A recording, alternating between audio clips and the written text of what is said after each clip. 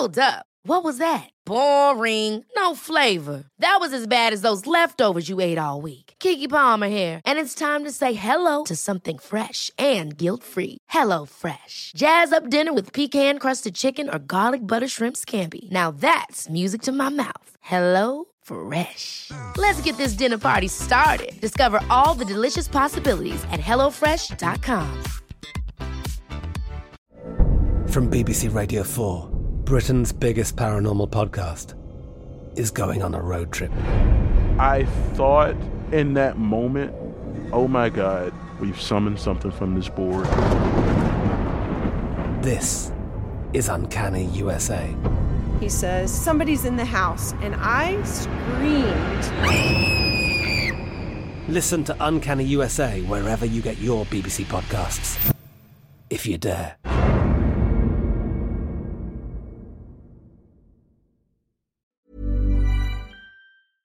Just a quick one from me. I should warn you that this episode contains description of mental health conditions and their historical treatment, some of which can be quite upsetting.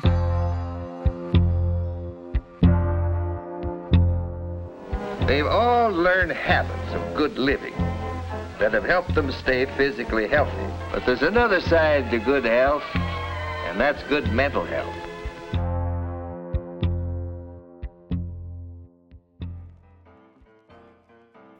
What do you think Bedlam is? Is it a crowd rushing to a football match, Black Friday in a shopping centre, or a tailback on a motorway? It's Bedlam! But what was Bedlam? Bedlam was a medieval hospital for the mentally ill.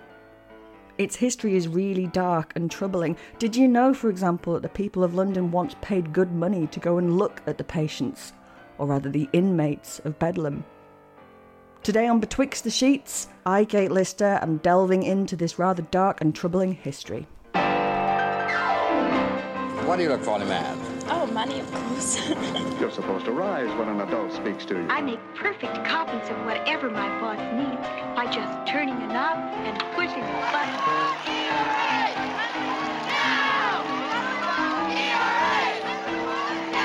Yes, social courtesy does make a difference. Goodness, what beautiful diamonds. Goodness has nothing to do with it, dearie.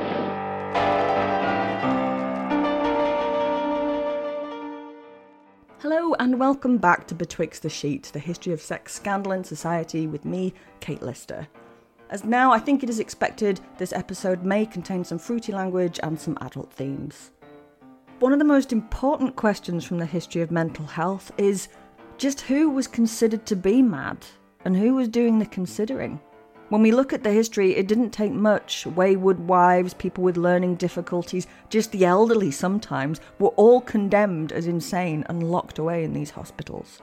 In this episode from our special series for Mental Health Week, I'm going to find out why this was thought to be acceptable and how the treatment of people suffering from mental illness in Britain, particularly London, has changed over time. To get to the root of our questions today, I'm speaking to Catherine Arnold, expert in English and psychology, and the author of Bedlam, London and It's Mad. Let's get into it.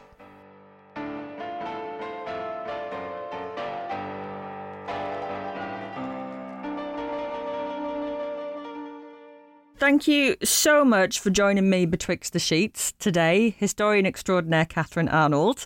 It's wonderful to have you here. Oh, thank you. It's a pleasure. We are talking about the history of mental health on this episode, and that is something that you have researched. I absolutely loved your book on the history of Bedlam, London and It's Mad. It's fabulous. So you are the ideal person to talk to us about the history of madness, and in particular, the history of Bedlam. So I'll start there and say, what is Bedlam? Well, Bedlam, to start off with, Bedlam's a word, isn't it? You say, I went to IKEA and it was Bedlam. We went to the sales and it was Bedlam. And it's actually Bethlehem, which means house of bread in Hebrew. And it's a religious foundation organised by the Christians. Bedlam, as we know it, is a hospital started around about the 11th century in London.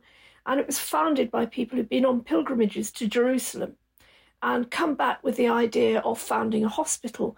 Because in those days, hospitals were always religious institutions. There wasn't kind of a secular version of hospitals back then. So it started off as far as you can get, a mainstream hospital in 11th, 12th century London. And it took in everybody. It was an asylum in the real sense of the word, as in a safe place where people could go. So it took in people with physical disabilities and people with mental problems. So across the board then? Yeah, across the whole spectrum. And then it gradually, over the years, changed into a place that specialised in mental health. There's two things. First of all, there was a hospital for people with mental problems elsewhere in London, and it was closed down by one of the kings because he reckoned that the noise from what he called the mad people was upsetting his falcons. That's outrageous. All the poor mad people were taken from the hospital where they'd been and kind of incorporated with the existing Bedlam. A note on that name, yes, it's Bethlehem correctly, but in Cockney, in London, in Estuary, it soon becomes Bedlam. And that's the name that sticks with it. And obviously because its reputation of being somewhere noisy and crazy, hence we have this modern word Bedlam. Somewhere that upset the falcons, apparently. Yeah, I mean, talk about NIMBY. So basically, by the 16th century, for instance, Bedlam was taking in people with mental problems. Another thing we have to remember is at that point, they didn't have DSM-4. They didn't have kind of a classification of mental disorders. No, not at all. The medical terminology of the day, you could be considered mad if, for instance, you had Down syndrome, you were on the autistic spectrum, you had learning disabilities, you were female, you were left-handed, you had epilepsy, anything really where you fell between the cracks, where you weren't considered to be kind of a normal person. So it's sounding less and less like somewhere that you'd go to be healed. There's a lot of danger in that, isn't there, about that, well, who's mad? Well, yeah, there's two sides to it. On the one side, looking back at that particular period of history, it wasn't the norm to keep so-called mad people out of society.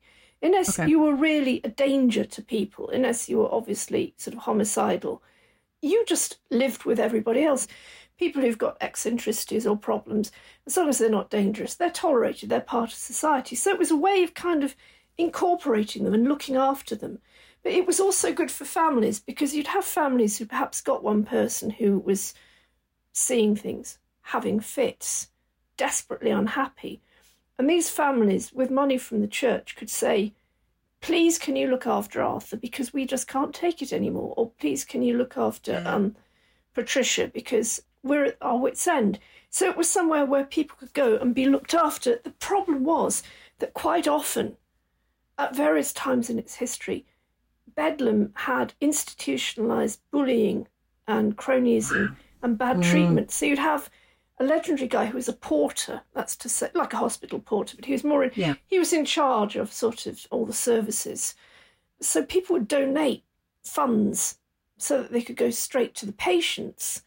And this particular porter would just take them all himself. At one point, he was running a kind of informal pub in there. In the hospital? Yeah, in the hospital. That's unbelievable. Like what we know about mental health and hospitals and security today, just somebody setting up a pub. That's just wild. The kind of people who dropped in were sort of gypsies, tramps and thieves. I use the term advisedly. Beggars, people who mutilated their children for money. The usual kind of crew. So it must have been terrible to have been a patient in there, to have been lying on your bed of straw, thinking, right, my mum's going to send me a cake and some beer, and then see these bastards have got hold of it instead of you. It's appalling. Oh my goodness. There were regular clear-outs. George the Porter and his ilk were kind of done for. But all through its history, there are pockets of this institutionalised depravity. The Porter incident was around about the 15th century.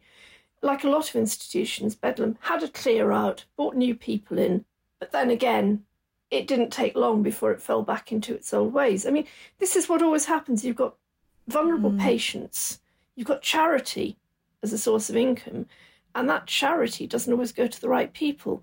Like today, if you go to hospital, NHS or private, you get your own bed, hopefully, you get food, you get services. But in those days, your relatives had to bring everything in for you. So they had to come and visit you with food. And if someone's nicking it... Yeah, and then it gets nicked. Oh. So how did they understand mental health in the earliest days of the hospital? I mean, like you mentioned the classifications that we have now, but did they understand it in spiritual terms, like demons, possession, that kind of thing? They had two ways of looking at it, basically. First of all, they got the classical approach derived from the Greeks and the Romans. And these were based on people like Hippocrates and Aesculapius, who had in some ways quite progressive ideas about what mental and physical health could be. And in some ways, these were the basis of modern medicine. Then they got this other view that you were influenced by the humours, that the humours were four tendencies: choleric, bilious, melancholy, and I think sanguine was the other. Four humours which kind of corresponded to the seasons and to other parts of the natural world. And that if, for instance, you're melancholy, perhaps you needed to be leeched. You needed to have leeches suck your blood out to even up the humours in your body. Who wouldn't want to be leeched when they're feeling a bit... I actually took part in a programme, filming a programme a few years ago at a hospital museum, and we had this jar of leeches on the counter in front of us, and these leeches were trying to climb out. So these kind of medieval ideas of treatment led to things like leeches, the idea that possibly if you're manic, you'd be calmed down if you had mustard plasters put on you. You'd have your head shaved, and these plasters would be applied to cool you down. Or you'd be leeched. But all this, believe it or not, was quite benign. The other side of it, unfortunately, came from Christianity, came from the church. And it was the idea that if you're mentally ill, you're possessed by demons. And so with this came the idea that the demons had to be beaten out of you. Give me a mustard patch any day. That's not sounding helpful at all. It wasn't helpful at all. So the church had done some good things in that it had the idea of setting up hospitals and almshouses to look after people. But at the same time, it categorised people with mental illness as basically being possessed by devils. So you could be exorcised or you could be beaten. Another idea was that you would benefit as a so-called mad person from being kept in the dark. Oh, okay. Up until the 18th century, one writer believed that people with mental health problems didn't feel hot or cold the way normal people did. And so they could be hosed down with cold water. What was it they thought was happening when they did that? They felt as if, the demons were being beaten out of you. Wow. They viewed it as a form of exorcism. And unfortunately, in some parts of the world, this is still prevalent. As a folk belief, individuals or churches still believe that people are mentally possessed, and it can have some terrible outcomes, sometimes effectively murder. I mean, the legacy of that belief is profound then, isn't it? It is, and I think it's what leads to the shame and guilt that surrounded mental illness for up until the last 50 years. There are still people now, one of the primary factors of people not coming forward for help with mental health issues is that they feel somehow guilty or ashamed. They think, well, I should just pull myself together. Or, there are worse people off than me. I've got a nice house. What am I worrying about? So guilt and shame about mental health has become part of the outlook in the West. Yeah. It's hard to get away from it. Let alone if you go back hundreds of years when people thought it was some kind of possession, or what was on offer was being leeched in a dark room with a mustard patch on your head and then hosed down and have your sandwiches stolen by the orderly. Pretty tough. It makes the NHS look really good. As it is, of course. Doesn't it? Just. Yeah. So these are the treatments that are on offer, and they're not great. Do I dare hold out any more hope for the kind of conditions that people were kept in? Well, the conditions were still pretty shitty, and I use the word advisedly up until Shakespeare's day, because Bedlam at that point was just sort of a ramshackle hovel. It was an old building. It was in what we'd now consider to be the city of London, that very small area that's now the financial district. So it wasn't great. It had an open drain running through the middle. It had capacity for about 16 to 20 patients. Most people were put in there because their families were at their wits' end or nobody else knew what to do with them. But of course, it was at that point that it became of interest to certain people. So Shakespeare himself may have visited. There's a garden near Bedlam, a sort of botanical garden, where herbs were gathered. As they are now, herbs were helpful for mental illness. But it's probable that he would have visited just because it was a freak show and because it was somewhere people used to go. So just members of the public could just visit? Yeah. So ostensibly, I mean, we have to be careful with this because it ended officially in the late 18th century. Around Shakespeare's time, he and his fellow playwrights could have said, well, you know, we've had a few jars, let's go and visit Bedlam. And of course, there are scenes in Elizabethan and Jacobean plays set in madhouses. I think it's the Duchess of Malfi. Yes, yeah, she goes round the twist, doesn't she? Yeah. But it became sort of an interesting place to go. And this had, a double use because certainly by the 18th century, inviting people in to visit was a way of raising funds. Of course it was, so yes. In its later incarnation, when you went to visit Bedlam Hospital, when it was a lovely palatial 18th century building modelled on Versailles, there would be a sign saying, you know, please give some money to the poor lunatics, and a thing like a collection box with a picture with a porter in his blue uniform that you put your pennies into. And these would go to propping up the hospital because, of course, this is in the days before any kind of state funding. All hospitals were charities. You're kind of in a double bind there, aren't you? Because I'm going to assume that at the time some people were questioning whether or not this is morally okay to do, but it raises the funds, doesn't it? Yeah. Dean Swift, the Anglo-Irish poet, visited in 1710, and he found it rather a dismal sight. So did another poet who just thought it was outrageous that people were exhibited in this fashion. And in the end, paying to visit in that way was restricted by about the 1770s. Do you think we've ever moved past wanting? Because I know that, you know, like you say, you can't pay your penny now to go and just wander around a mental health hospital. But I wonder sometimes when the amount of documentaries and things that are on TV, if we've ever really got past the, I want to know, I want to see.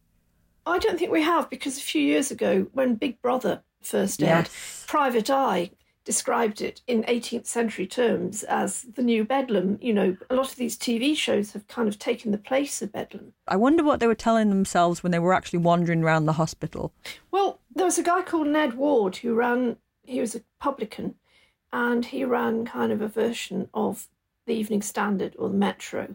And he wrote in his magazine, his newspaper, about how he was appalled by the way people turned out to go to Bedlam. And he said, you know, it's nothing but a place for loiterers. You go there, you see people picking each other up, you see pickpockets, you see the public paying money for the poor lunatics in their cells to bawl out ballads, or they get them drunk on gin and laugh at them.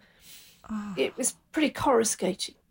It's just horrific, isn't it? And it's so, I mean, if you weren't being paraded in front of a room full of gawking drunk tourists, effectively, what were the conditions? Because I've read things that, like, there was cases of people being chained to a wall for years. Yes, that was the case of William Norris, who was a Marine. He was American, and he'd been arrested for murder. He was kept chained up for years, and there are pictures of him in the newspapers of the time, chained so that he can't move. It was in the days before the chemical kosh, and he was violent. He did attack a couple of warders. But he eventually died of basically burst intestines because he was so constipated. Oh, my God. From being chained to a wall all that time. William Norris was one of the stories that was used by reformers to educate readers and to show just how bad Bedlam had got. There was also another case of a young girl called Hannah Hyson, whose father tried to get her out of there. When he went to see her, she was almost unconscious, naked on a bed of straw. She'd been hosed down with cold water. She was pretty bad before she went in, but by the time he got to her, she'd lost her mind. So He and his wife rescued her, but she died. So this is the flip side. You see, what had happened is that there'd been a public outcry about the visits to Bedlam, people being allowed to loiter in the galleries and look at people and gawp. This had stopped. So a family of doctors called the Munros had taken over and become the medical superintendents. And the Munros were very old-fashioned. They were what we would call now sceptical about any attempts to recover from mental illness. Well, they sound ideal. Yeah. Their response was just to lock people up and throw away the key. Wow. And much worse things happened once Bedlam was sealed off. There's far more in the way of corruption and bullying than had probably gone on when people could go in and see what was happening. There's an irony to that, isn't there? Is that once it's locked away and the people aren't visiting, it just allows worse abuses to happen. Yeah. And if you think those are the case, the poor guy with his intestines and that poor girl, they're the ones that we know about. Exactly. I'll be back soon with Catherine to discuss more about London's mental health.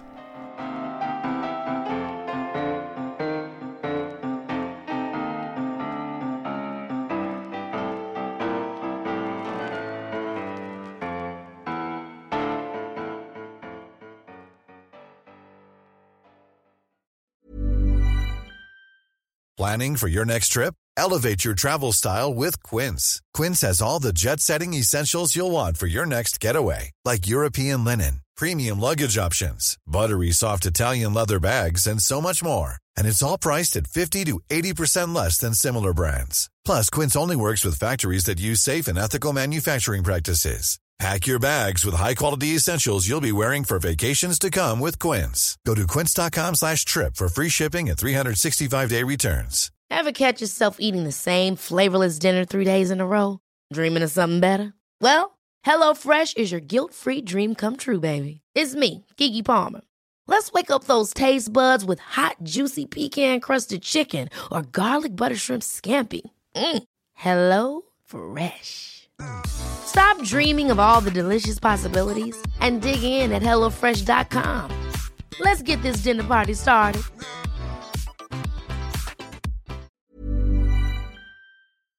I'm thrilled to say that today's episode of Betwixt the Sheets is brought to you by BetterHelp. We all carry around different stresses with us, and I'm no exception. It can be a whole range of things that weigh on us, big and small, such as, can I justify these elaborate impulse purchases? How do I tell my friend that, no, they really shouldn't have cut that fringe? And of course, the evergreen classic, why are we all here? Bottling these things up can really take its toll, which is why therapy is fantastic for getting them off your chest and working through them with an expert, even if it's just to tell your mate that their hair doesn't look its best. If you're thinking of starting therapy, BetterHelp is built to be convenient to you, being entirely online and flexible to suit your schedule. Simply fill out a questionnaire to be matched with a therapist, and you can change at any time with no additional cost. Get it off your chest with BetterHelp. Visit betterhelp.com/betwixt to get 10% off your first month. That's BetterHelp, HELP.com/betwixt.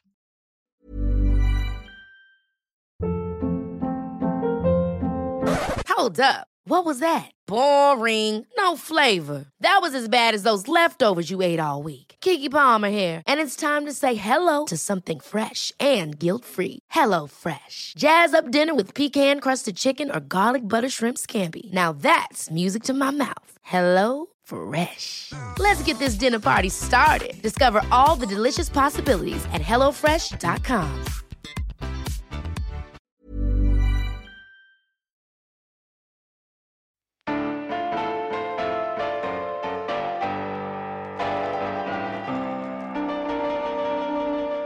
But was there reform? I mean, there must have been. It's not still there. Sort of over time, there were doctors who tried to improve things. There were medical superintendents from the 17th century onwards who came in and attempted to reform Bedlam. One of the best was William Hood, who came in about 1850s. Hood was progressive. He'd listened to the Quakers, the religious body, they had an expert in the name of Tuke, and Tuke believed that what patients needed was not being whipped and leeched and locked in the dark. What they needed was someone to appeal for the inherent good in them, because the Quakers believed that everybody's got good in them. And they needed what was called moral treatment. Now, that doesn't mean moral in the modern word of, being moral or immoral. It meant sort of appealing to their souls, saying, look, I'm going to treat you well. Perhaps you can respond in a more humane fashion. And so Hood and Tuke believed that patients should be warm, they should be clean, they should have sheets, they should have a decent dinner in the evening with wine and a few grains of opium.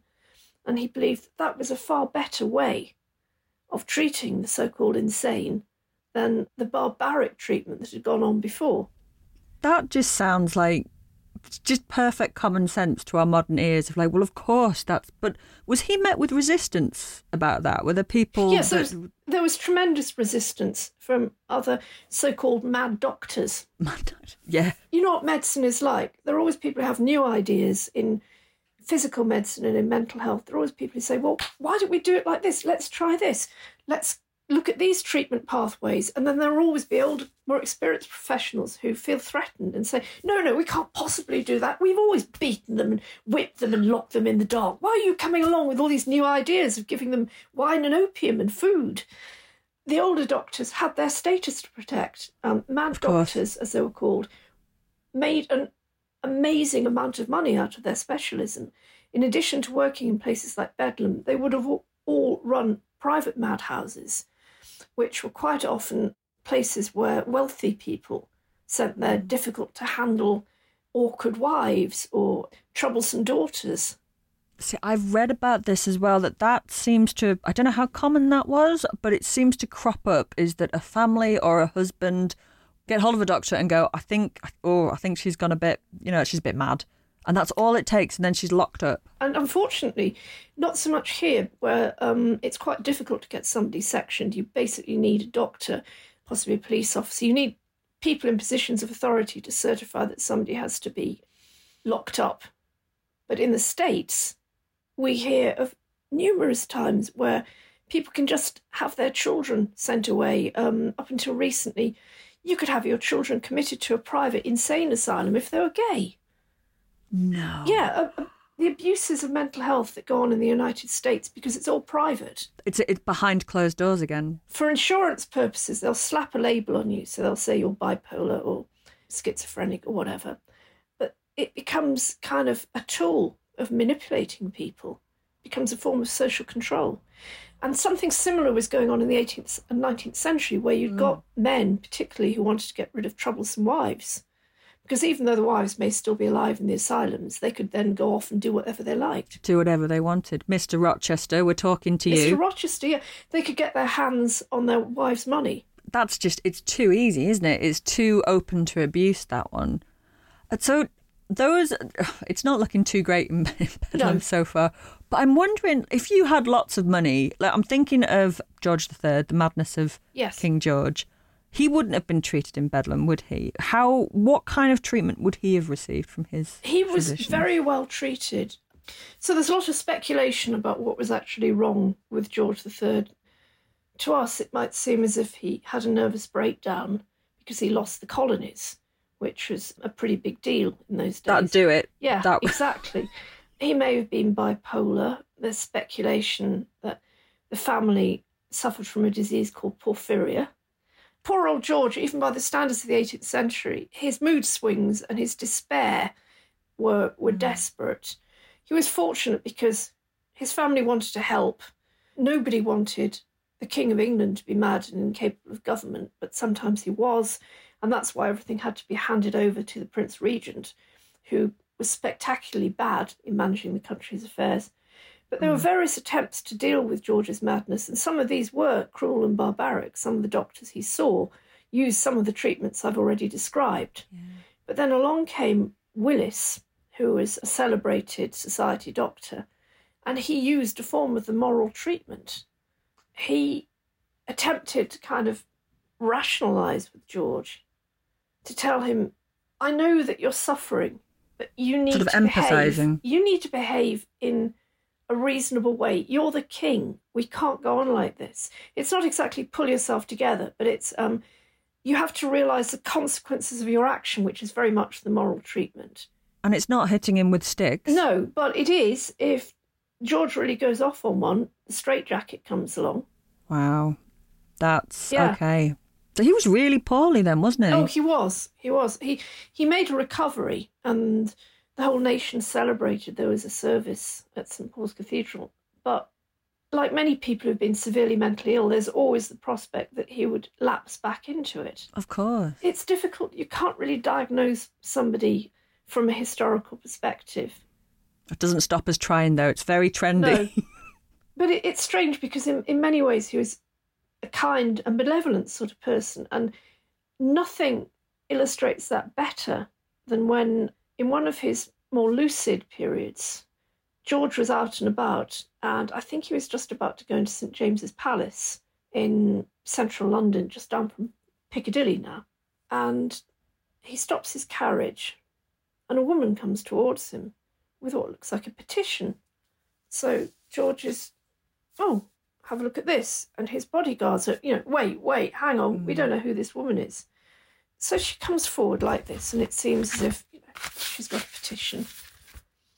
And George says, because he is a bit patronising, what is it, my lady woman? What can I do for you? And at that point, where she looks like she's going to hand over a petition, she reaches into her pocket and she pulls out a dessert knife. Oh dear, okay. So immediately she's seized by the guards and carted off to Bedlam. She's strip searched because they think she might actually be a man dressed up in an attempt to get close to George and murder him, assassinate him. But when he sees what's going on, George doesn't say, get her to the tower, knock her down, have her handcuffed. He says, oh, this woman is obviously mad. Please be gentle to her.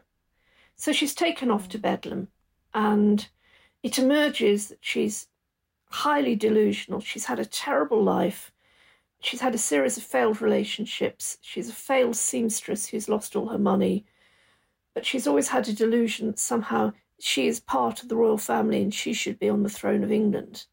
And when she's taken to Bedlam, she says, well, I want to see the king immediately.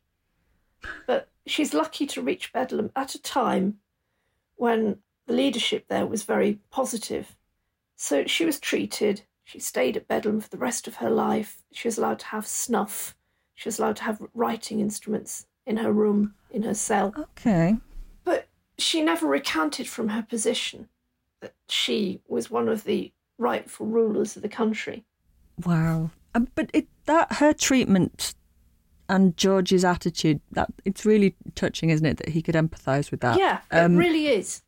But it sounds quite progressive. So is there a sort of a sense by that time things are starting to change? And how have they changed?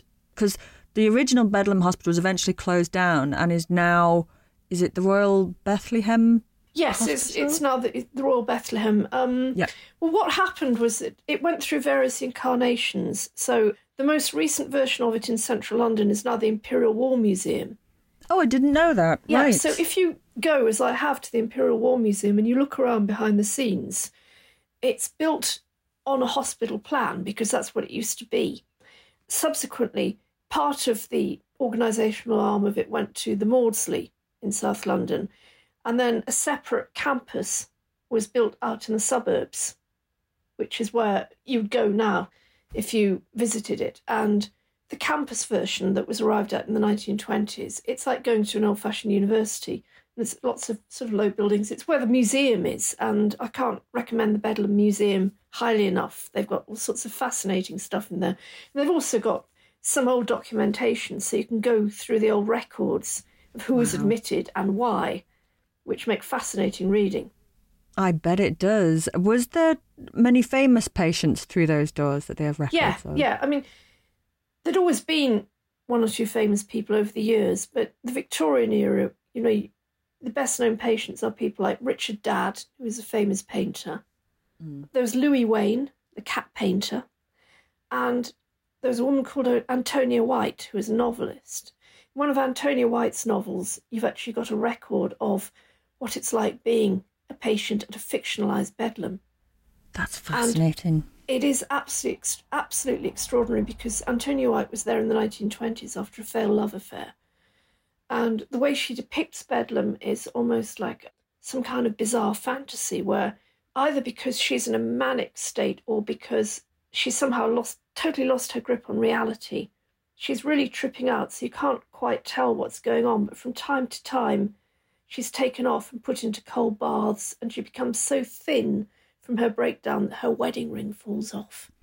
Oh, but the oddest bit of all is when she's just starting to recover, and she looks out of her cell window, and she can see that she's in Lambeth. She looks out of the window and she thinks, my God, it's like The Prisoner. I'm in central London. And there's a red bus going past. And that adds to the kind of really odd quality of unreality that surrounds her whole incarceration. She's walking in the exercise yard with some of the other patients, and she listens to them talking, and she suddenly realises she's the only sane person there. It feels really disjointed even hearing you describe that. Yeah. And tell me about Richard Dadd, the artist. Oh, Richard Dadd is an extraordinary story. He was a very talented painter in the 19th century, but fairly early on he showed symptoms of what we would call paranoid psychosis. And he went for a walk with his father, and his father didn't come back. And it emerged that he'd murdered his father. And then he jumped on a packet steamer to France. He was arrested in France, brought back to England. He'd been delusional. He thought his father was the devil. But he was lucky to receive very enlightened treatment under Dr. William Hood, who was then the superintendent, who said, right, well, he's obviously a danger to other people, but there's no reason why he can't have all his materials. You know, he'd been to the Royal Academy. He was a very accomplished painter. So he was allowed to carry on with his career as a painter inside in Bedlam. And he came up with this extraordinarily sort of bizarre pre-Raphaelite stuff. His most famous painting is called The Fairy Fella's Masterstroke. And it's a really hypnotic, hallucinogenic painting of fairies and elves and creatures. And then sitting in the middle is a little shriveled up little old man who looks a bit like Charles Darwin. And then there's a huge guy with an axe who seems to be about to hit the little old man on the head. So it seems to me as if it's got some reference to him, to his patricide of his father. Of course. He was kept in what was known as the criminal wing at Bedlam, where they kept the so-called criminal lunatics. And then when Broadmoor opened in the 1860s, he was transferred over there. Okay. Louis Wain, the Catman, has recently been out. There's been a marvellous film about him, which I saw a couple of months ago with Benedict Cumberbatch. Louis Wain was a painter. He was very gifted, and he developed a line of sort of comedy cats. But he was also suffering from severe mental illness. It's hard to define now. You can't diagnose in retrospect, but possibly he was bipolar. He had a lot of family tragedies, a lot of devastating loss. And he was eventually so bad that he was sectioned to a really rough kind of mainstream mental hospital. And he had no money because he'd never kept a copyright on all his famous cat paintings. And when people heard that he was in such a bad way and he was in this really basic prison-like mental hospital, a public subscription was started, basically a fundraiser, to get him into Bedlam, where he could be looked after better. And he was. And he was able to have much better conditions and do his painting there and have much better quality of life. That's a very hopeful story. Yeah, this was in the days before the National Health and before you could, be absolutely put into a decent mental hospital. It's so interesting to hear this. And what do you think the legacy of all this is? Because there's so much darkness there and abuse and power, but there's also these stories of hope that are kind of that spring up, that we can do things differently. What do you think is the legacy of Bedlam? I mean, one of the problems with mental health at the moment is not enough money is put into it. What is it? Something like 1 in 10 psychiatrist posts are empty at the moment. Nobody wants to become a psychiatrist. If you want to be a psychotherapist, there isn't enough funding. You have to fund yourself for training, unless you're very lucky. So there's a huge mental health problem in this country, but not enough people who either want or are able to fill the roles. There's a desperate crying need for help. Yeah. But the positive side is that the good people who come out of Bedlam, William Hoods, for instance, the man who treated Richard Dadd, the original Dr. Tuke, who founded the retreat at York, which is still going strong. There are lots of people who do want to do good, and there are lots of people who are understanding that, thank God, that we all know that mental health is no longer something that has to be knocked out of you with a stick. We don't have to shut people in dark cellars and throw water on them. So that there's been some degree of education. And also, I think over the last 30 years, certainly during my lifetime, there's become more of an acceptance of people having mental health problems. So you've now got, Prince Harry and Stephen Fry, various people talking openly about their problems in a way that would have been unthinkable 50 years ago. There is hope, but what it really needs is more funding to train people at every level. Funding, more resources being made available, and for people to keep talking, I suppose. Yeah, for people to keep talking about it. For every Ruby Wax, there is still probably somebody sitting in a bedroom in Nottingham thinking, oh, I don't know. If I talk about this, people will think I'm funny, because there is still an inherent sense of guilt and shame, which is quite ridiculous. And people need to know that there's help out there and there's hope for them.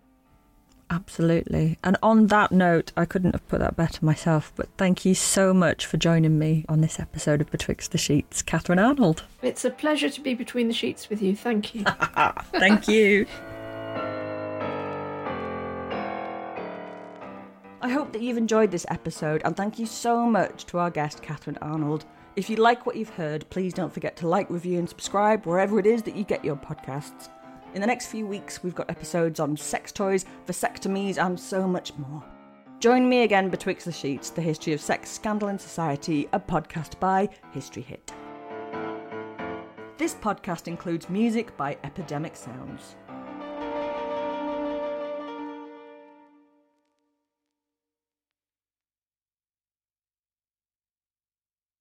Thank you for listening to this episode of Betwixt the Sheets. Please follow the show wherever you get your podcasts. It really helps us and you'll be doing us a big favour. Don't forget, you can also listen to all these podcasts ad-free and watch hundreds of documentaries when you subscribe at historyhit.com/subscribe.